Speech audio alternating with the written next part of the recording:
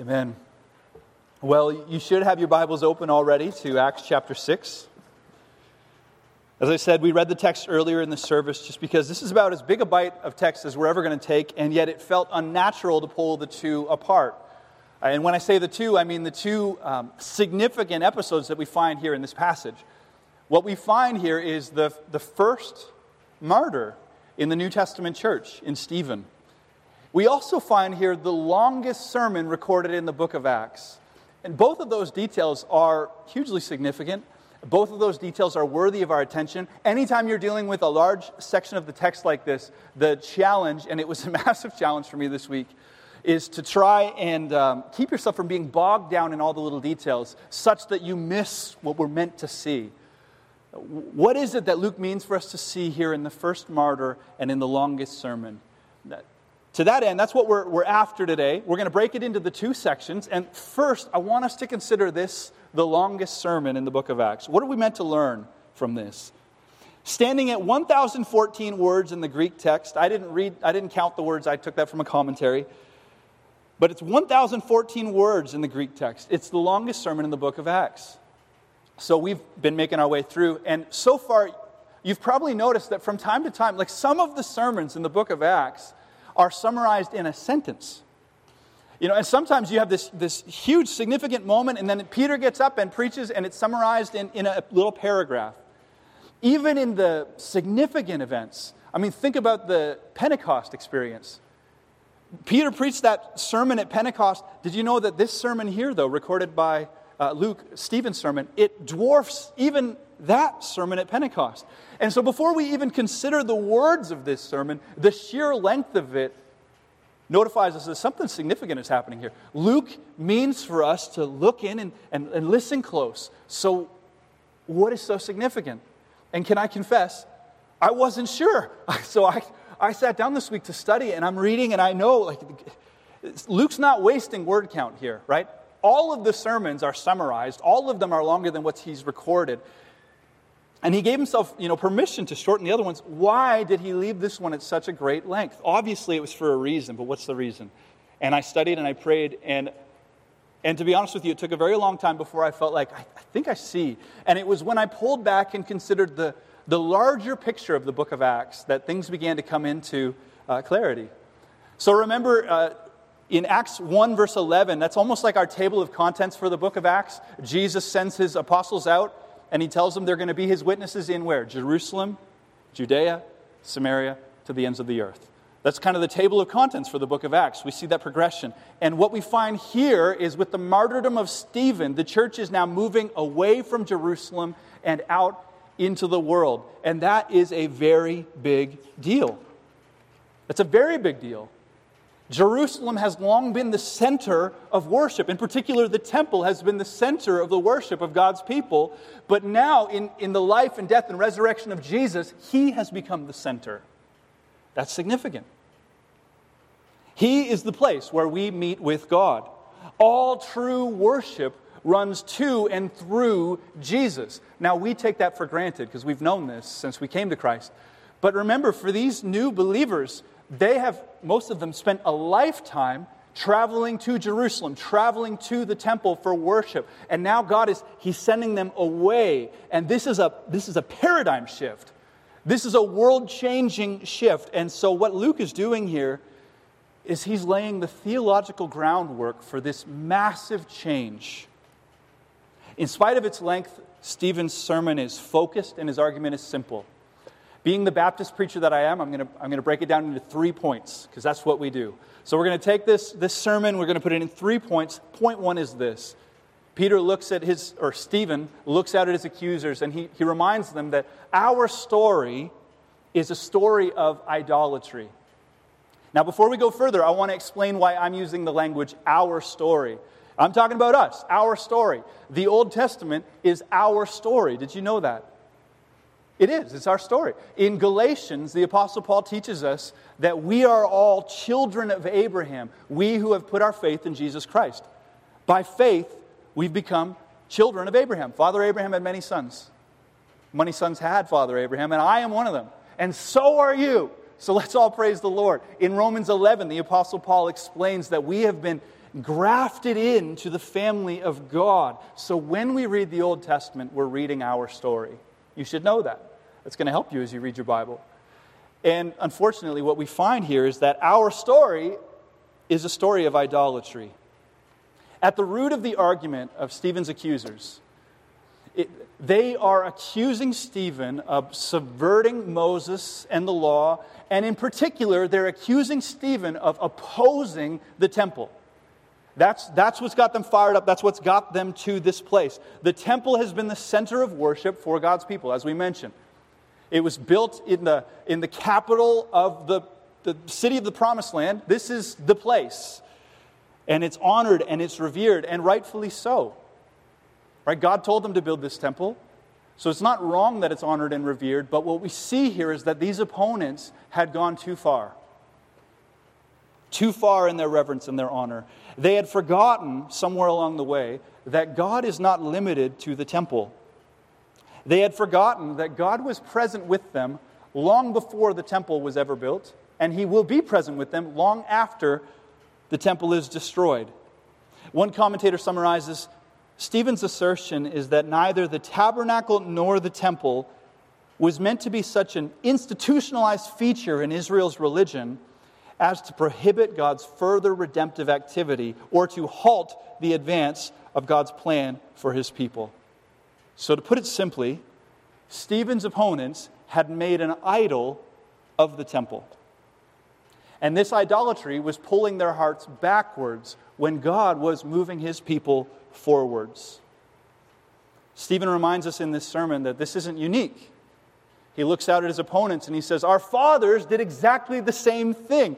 In verse 39 of chapter 7, he says, our fathers refused to obey him, that's Moses.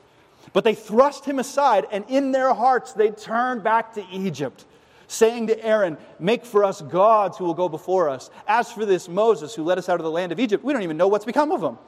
And they made a calf in those days and offered a sacrifice to the idol and were rejoicing in the works of their hands. Stephen says, brothers, we're idol makers. This is our story. This is what we do. We are backsliders, and it's happening again. Stephen's opponents were falling into this same pattern. God was so obviously moving His people forward, and yet their hearts were turning them backwards. So Stephen reminded them that God is bigger than the stone box in Jerusalem. Now, the temple is good, but it only represents one chapter in our story. So much of our history, so much of the story of God moving in and amongst His people took place out there in the world, not here in Jerusalem. So in the very first verse of his sermon, Stephen notes, brothers and fathers, hear me. The God of glory appeared to our father Abraham when he was in Mesopotamia, before he lived in Haran. He's saying, God was there in Mesopotamia. You know this, brothers. Let me remind you. And then he turns to the story of Joseph, who was sold into slavery in Egypt. Joseph wasn't in the Promised Land. Joseph certainly wasn't in the temple. It didn't exist yet. And yet we read in verse 9, but God was with him. It says God was in Mesopotamia, and God was there in Egypt. Then he turns to Moses. Moses is born in Egypt, but then he fled from Egypt to the land of Midian. And guess what? God was there too. Verse 30, now when 40 years had passed, an angel appeared to Moses in the wilderness of Mount Sinai in a flame of fire in a bush. Goes on to say, and Moses trembled and did not dare to look. Then the Lord said to him, take off the sandals from your feet. Why? For the place where you are standing is holy ground. Where was Moses standing? Was he standing in Jerusalem? Was he standing in the temple? No. Long before the temple, in the land of Midian on Mount Sinai, there was holy ground. And Stephen says, you know this, brothers. I'm just reminding you of things you know already. And he points them to the tabernacle. And he says, remember, God told us to build the tabernacle, and it went with Joshua as they wandered in the wilderness. What's the lesson? While we wandered in the wilderness, God was there. And then he turns to the temple, and you notice he gives it a very small piece of his sermon. It's like, and yes, David wanted to build a place for God to dwell in Jerusalem. And God said, no, not you. Solomon's going to build it. And so David's son Solomon, built the temple, and God was there too. But contrary to what you believe, Stephen says, God didn't suddenly then limit himself to the temple. He wasn't suddenly bound by these four walls. No, God spoke clearly through the prophet Isaiah and declared, "Heaven is my throne, the earth is my footstool. What kind of house will you build for me, says the Lord? What is the place of my rest? Did not my hand make all these things?" What's the point? Pretty simple. God is bigger than the temple. That's what he's saying.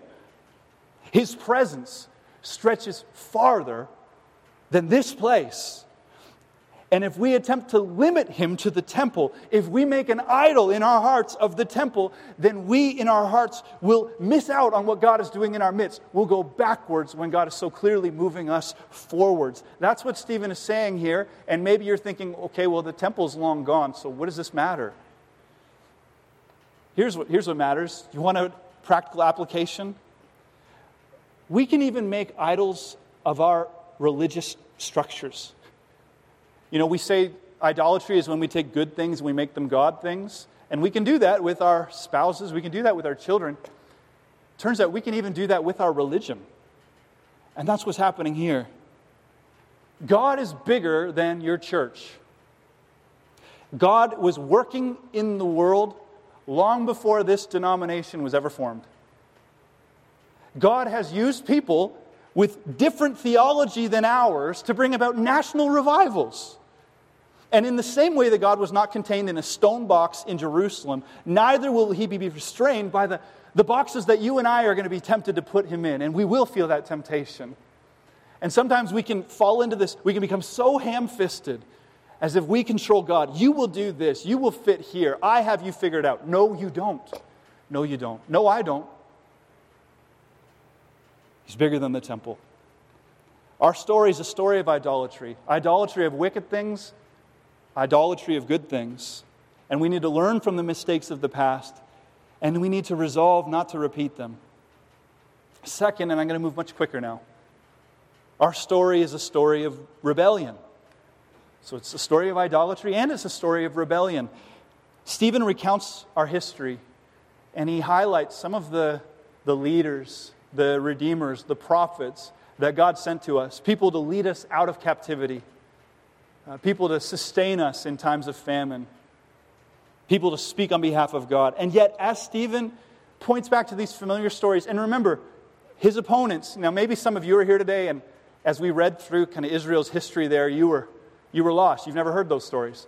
Well, that wasn't the case when the sermon was preached.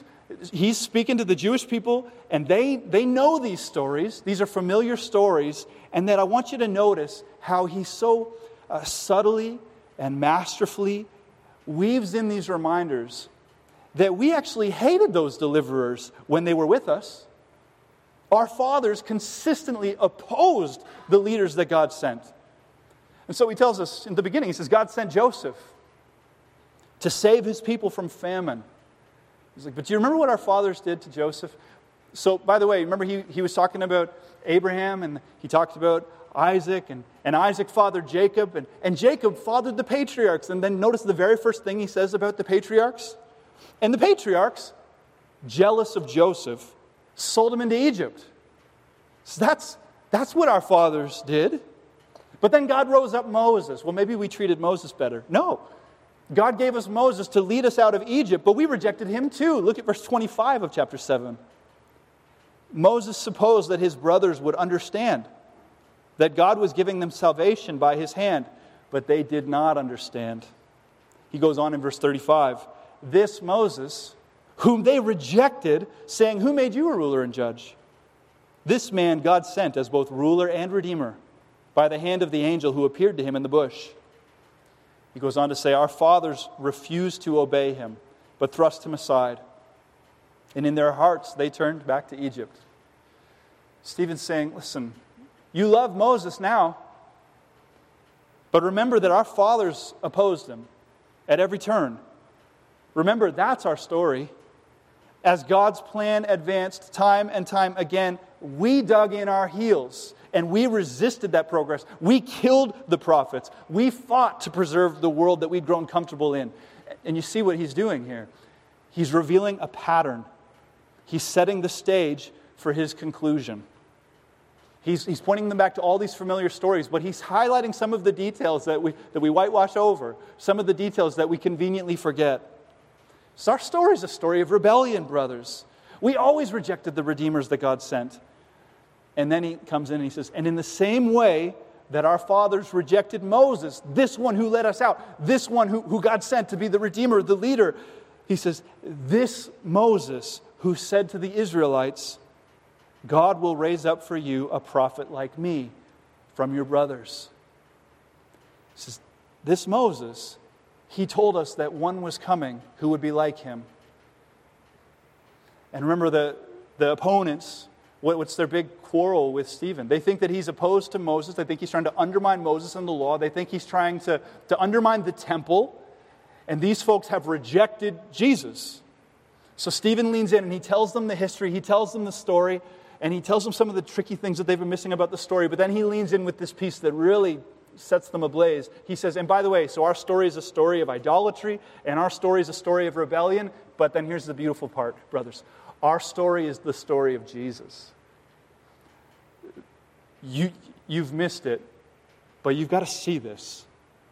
It's the story of Jesus. And so he says in verse 51, and I want you to notice in verse 51, he shifts his language. Because up until this point in his sermon, he's been using this language of my brothers, our fathers, our race, our people. He's lumping himself in, right? He's saying, hey, this is us, guys. But here he separates himself. And he says, no, now this is you. You listen. You, looking at verse 51, you stiff-necked people, uncircumcised in heart and ears. You always resist the Holy Spirit. As your fathers did, so do you. Which of the prophets did your fathers not persecute? They killed those who announced beforehand the coming of the righteous one, whom you've now betrayed and murdered. You who received the law as delivered by angels, and yet you didn't keep it. Now when they heard these things, they were repentant? No. They were enraged. They ground their teeth at him, just like their fathers had done. But he, full of the Holy Spirit, gazed into heaven, and in that moment he saw the glory of God and Jesus standing at the right hand of God. And he said, he concludes his sermon with this powerful word, behold, I see the heavens opened and the Son of Man standing at the right hand of God.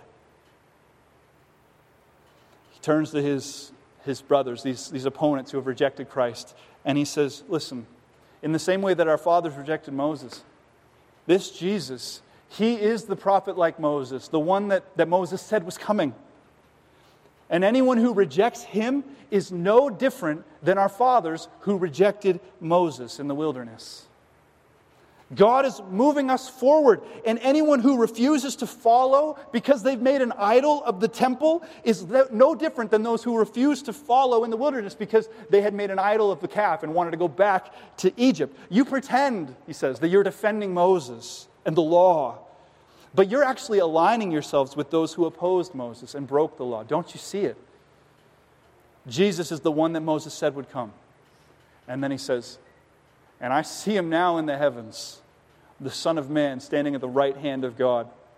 That quotation, does anyone recognize that quotation? It comes from one of the most significant Old Testament prophecies. It comes from, we preached through it about 2 years ago, Daniel 7. He quotes from Daniel 7, where Daniel sees this vision of, well, I'll read it. Daniel says in verse 13, 14 of chapter 7, I saw in the night visions, and behold, with the clouds of heaven, there came one like a son of man. And he came to the Ancient of Days. He was presented before him. And to him was given dominion and glory and a kingdom, that all peoples, nations, and languages should serve him. His dominion is an everlasting dominion, which shall not pass away, and his kingdom one that shall not be destroyed. So Daniel in this vision says, I saw one like a son of man. I saw a man, he was in heaven with the Ancient of Days, with God, but to this man was given dominion and glory. The peoples are worshiping this man. And Stephen picks up that vision and he says, that one that Daniel saw, that one that Moses looked forward to, he has come. His name is Jesus. And brothers, you missed him. You rejected him, and you need to repent. Stephen could not have been any clearer. Jesus is the Son of Man. He is God. Jesus reigns. Jesus stands vindicated in heaven. Anyone who has rejected Jesus has rejected God himself. And his opponents understood this message loud and clear. They'd heard enough. So we read in verse 57. You can just picture this scene. But they cried out with a loud voice, and they stopped their ears, and they rushed together at him. It's almost like children, but they're like, we're not going to listen to another word of this nonsense. They ran at him, and then they cast him out of the city, and they stoned him.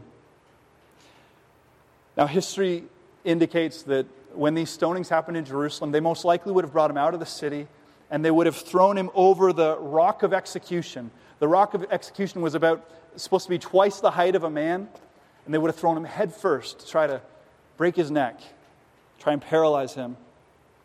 Now, Stephen was not incapacitated by this fall, because the text says he stood up and then he kneeled at the end. And yet they hurled jagged stones at Stephen, and we read in verse 9, and as they were stoning Stephen, he called out, "Lord Jesus, receive my spirit." And falling to his knees, he cried out with a loud voice, "Lord, do not hold this sin against them." And when he had said this, he fell asleep. And so concludes the longest sermon in the book of Acts, with the first martyrdom of the New Testament church. It leads to our final question. What do we learn from the first martyr?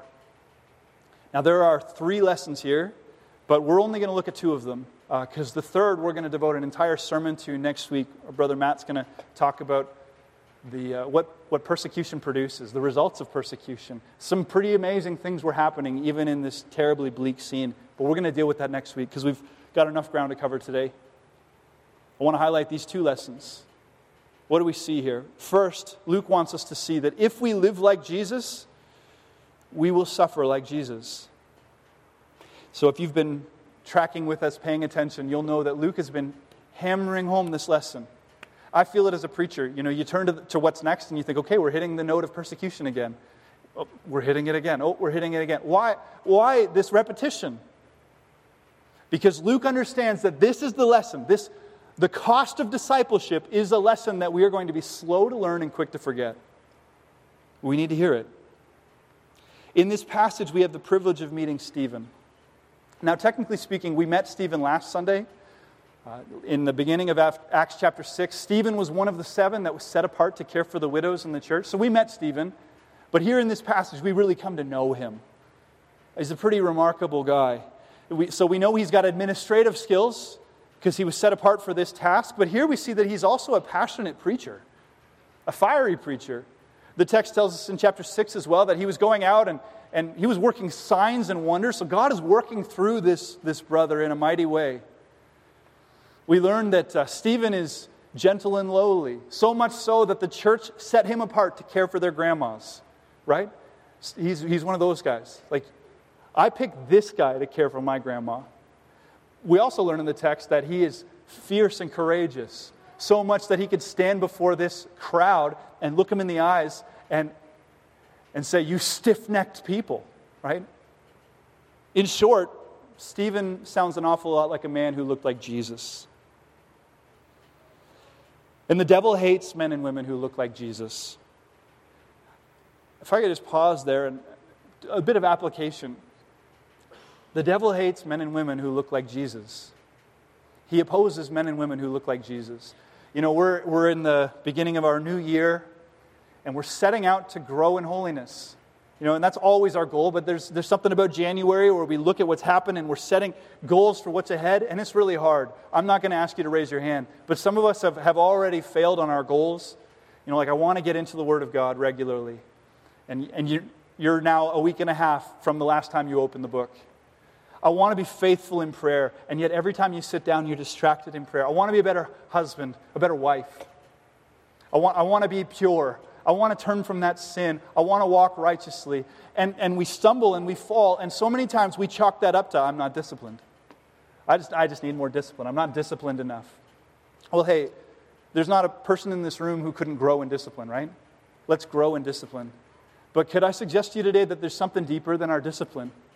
It's not just lack of discipline that gets me out of the Word of God, that gets me distracted in prayer, that gets me backsliding into sin, that gets me selfish towards my spouse. It's not just a lack of discipline. It's a spiritual fight. It's spiritual warfare. And there is an enemy who does not want you to be in the Word, and he doesn't want you in prayer, and he doesn't want you to be a good spouse, and he doesn't want you growing in holiness, and he wants you trapped in that sin, and he wants to keep you bound. He doesn't want you to look like Stephen. He doesn't want you looking like Jesus. And we just need to recognize that, lest we just fall back and say, well, I guess I'm just not a disciplined person. No, it runs deeper. Growing in holiness is hard spiritual work. And so here we see Stephen, and he's looking like Jesus. And as we learn, when you look like Jesus, you suffer like Jesus. This opposition arose against him in the city. And so we read that Stephen's opponents tried to trap him in debates, tried to make him look like a fool. You know, they did the same thing with the apostles, if you remember, when they arrested Peter and John. They'd bring them before the smartest religious leaders, you know, the spokesmen, and they tried to debate them down, tried to make them look like fools. They're doing the same thing with Stephen, and they're having the same frustrating results, because Stephen is filled with the Spirit and with wisdom, and somehow he's able to counteract all their attacks in the debate. It's because Jesus promised that in these moments He would give us the words to speak, and it's happening again. This is an interesting detail. I want to highlight it. One of the people who would have been debating Stephen, almost certainly, was Saul of Tarsus. We see him here in the story. Saul of Tarsus, you know who that is? He's the one that we know now as the Apostle Paul. Arguably the most brilliant mind of the ancient Near Eastern world. And yet even he, with all of his buddies, he couldn't bring down Stephen because God was speaking through Stephen and giving him wisdom. And so they had to turn to underhanded tactics to accomplish their goal. They started lying about Stephen. They stirred up a mob against Stephen. They brought in a bunch of false witnesses to testify against Stephen because persecution doesn't play fair. That's a pattern that carries on even in today, doesn't it? Persecution doesn't play fair. They used all the same tricks against Stephen that they used against Jesus. And Luke means for us to see that. That as we're following this story with Stephen, it should in your mind be triggering memories of what they did to Jesus, because that's the point. Stephen is following in Jesus' footsteps, just like Jesus said we would. In John 15:20, Jesus said, "Remember the word that I said to you, a servant is not greater than his master. If they persecuted me, they will also persecute you." And so they did. And Stephen became the first martyr of the New Testament church. And many followed quickly after him. 11 of the 12 apostles were martyred. And the 12th, John, they tried to kill John, and they wound up sending him to prison in Patmos. And he died in prison. Since those early days, millions of our brothers and sisters have followed in the steps of Jesus. We've been torches in Nero's garden. We've been fodder for the lions in the Colosseum. We've starved to death in prisons, beheaded, stoned, hung upside down on crosses. This is our story. It's not a story that's over. It feels like it's over for us here in North America, but it's not over. It persists today. I got an email just this past week from one of our missions partners, Pastor Paul, who's ministering in Southeast Asia. And I wish that you could meet him. Amanda and I and Ron and Matt, we had the privilege of going and spending time and ministering with Paul and his family, meeting his church, a bunch of people just like you, meeting the pastors that he's training up, seeing their congregations, some of them tiny, some of them big, ministering to Sikh communities, wonderful group of people. He wrote and he said, I asked for prayer requests, and he said, in September and October, our churches endured an increased season of persecution. Mobs actually attacked several churches, and services were disrupted, and pastors were threatened. And in Southeast Asia, the cultural climate is getting pretty heated. And so this is becoming a part of their life, a reality for those worshipers. Can you imagine? It was a gathering just like this. A mob breaking in, hurting people, threatening the pastor, saying they're going to kill the pastor if you keep this up. This is happening today with our partners that we're corresponding with, praying with on a daily basis. This is the norm. Jesus said it would be this way. Our reality here is the exception, not the rule. If we live like Jesus, we will suffer like Jesus. And Luke wants us to see that.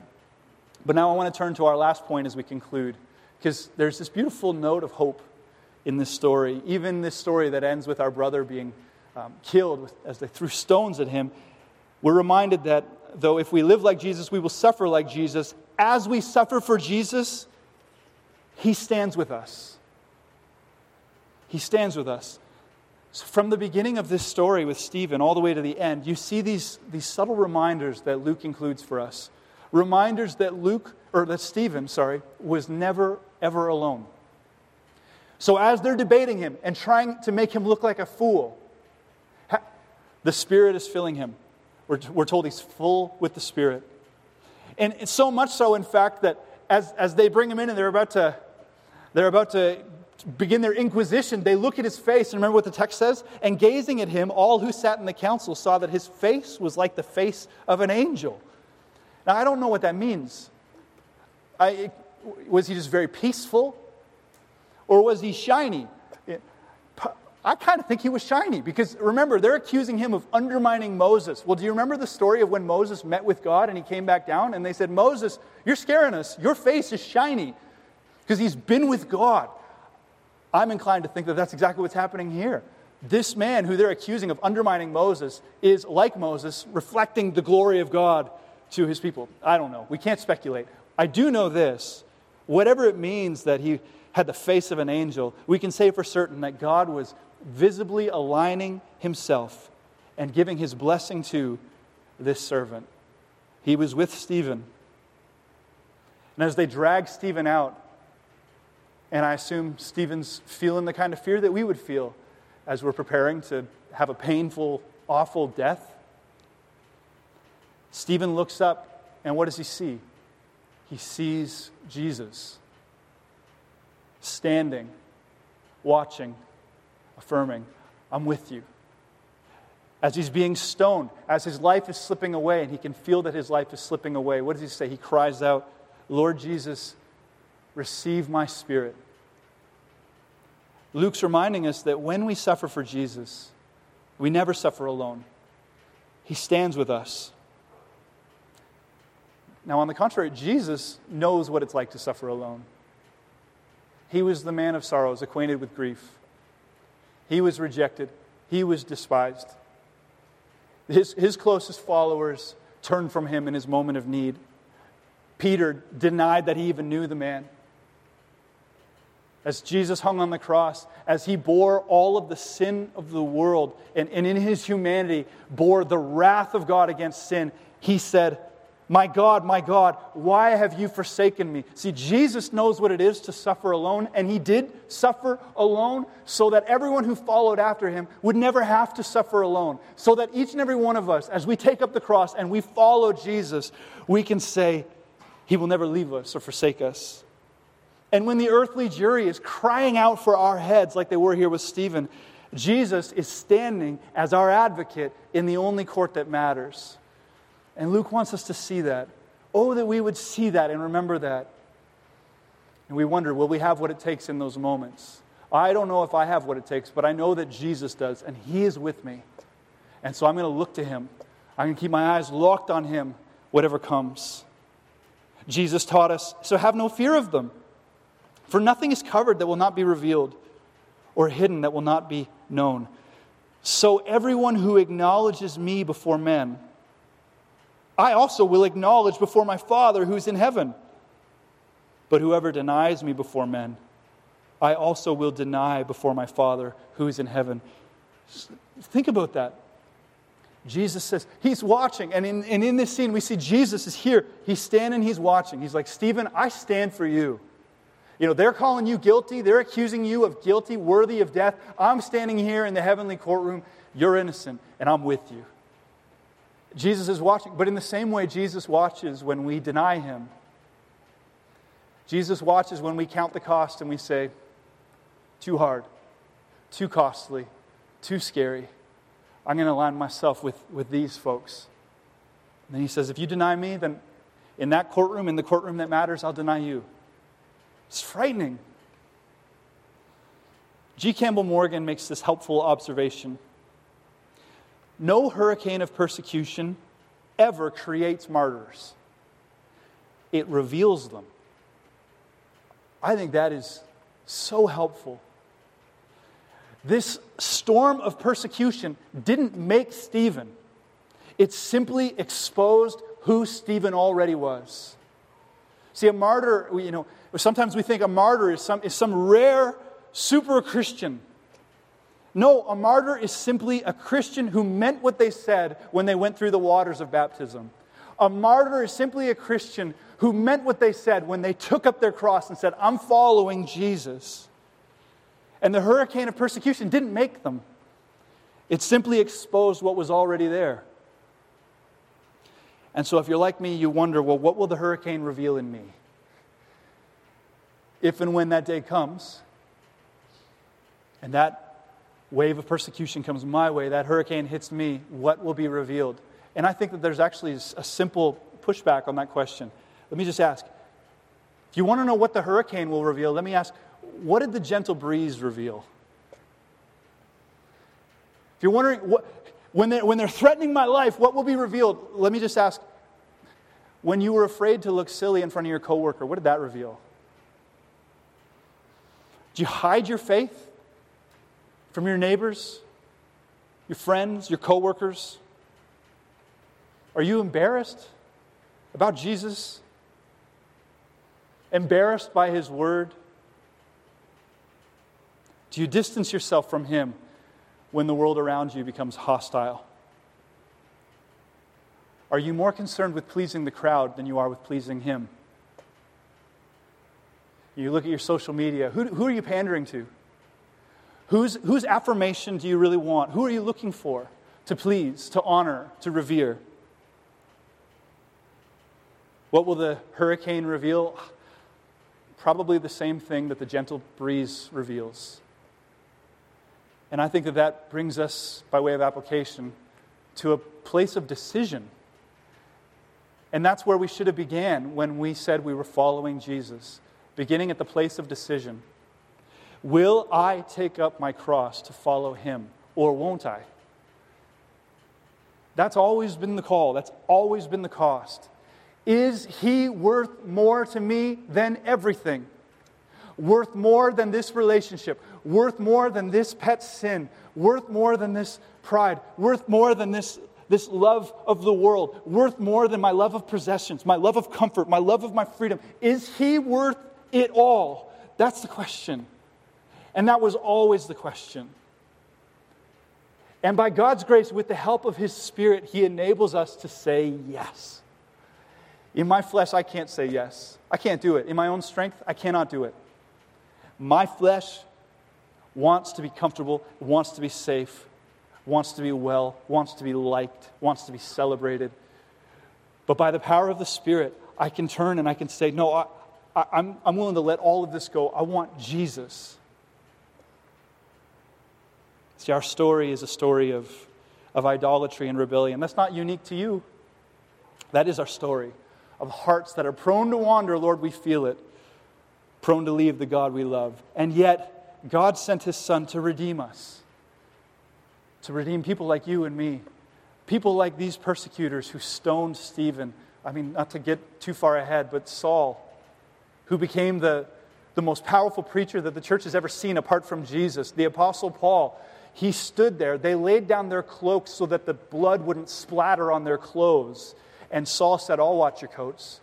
And he looked on as they murdered Stephen. But God sent His Son to save people like Saul. People like us. And so we ask, who will we align with? Do we align with the crowd? Or do we align with the prophet like Moses? The Son of Man, the King of Kings and the Lord of Lords, the suffering servant who came to set us free. Who are we aligned with? So everyone who acknowledges me before men, I also will acknowledge before my Father who is in heaven. But whoever denies me before men, I also will deny before my Father who is in heaven." This is a fearful word. It's a needed word. And this is the word of the Lord. Thanks be to God. Let's pray together.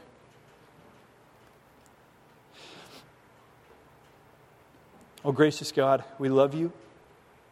And we thank you for your word. I thank you for the way that you speak to us. Lord, and we acknowledge that your word is infallible and perfect, but this messenger is not. And so, Lord, if I've gotten in the way of your truth, if I've impeded anything, distorted anything, gotten the emphasis wrong, God, I thank you that by your Spirit, you'll help us to hear the sermon that we need to hear. God, I thank you that in the midst of this weighty reminder, Lord, that we are also reminded that Stephen could look through his suffering to the joy that was set before him, that he could see Jesus, that you gave him peace in the storm and that you brought him home. And Lord, remind us of that. That, Lord, as we let good and kindred go, this mortal life also, and the body they may kill, your truth abideth still, and your kingdom is forever. Help us to remember these truths, Lord. Press them deep into our hearts. God, I pray that we would be people who walk through the hard valleys, Lord, through the storm, but with the joy of the Lord. Lord, I pray that you'd preserve our witness. God, I pray that you would make us faithful, find us faithful. Lord, I pray that you would remind all of those maybe here today who have denied you, those who feel a little bit like Saul, like they've stood idly by while you were defamed and slandered, like they hid, like they feel like Peter. They lied about being associated with you. They hid from you. God, I pray that you would remind them that there is mercy for them, Lord, and there's restoration. If they look to Christ, Lord, if we confess our sins, he's faithful and just to forgive us of our sins and to cleanse us from all unrighteousness. Press that truth deep into our hearts. And God, I pray that if we are to move into a season like this, Lord, we don't know what the future holds, but I pray that we would remember that, Lord, even when it feels like we're losing, Lord, this battle's already been won. And so I thank you, Lord Jesus, for what you've accomplished. And we look forward to the day when your kingdom will finally be established in this world. And we will see you as you are. And every knee will bow and every tongue will confess that Jesus Christ is Lord. Until that day, God help. We pray in Jesus' name. Amen. Worship team, would you lead us?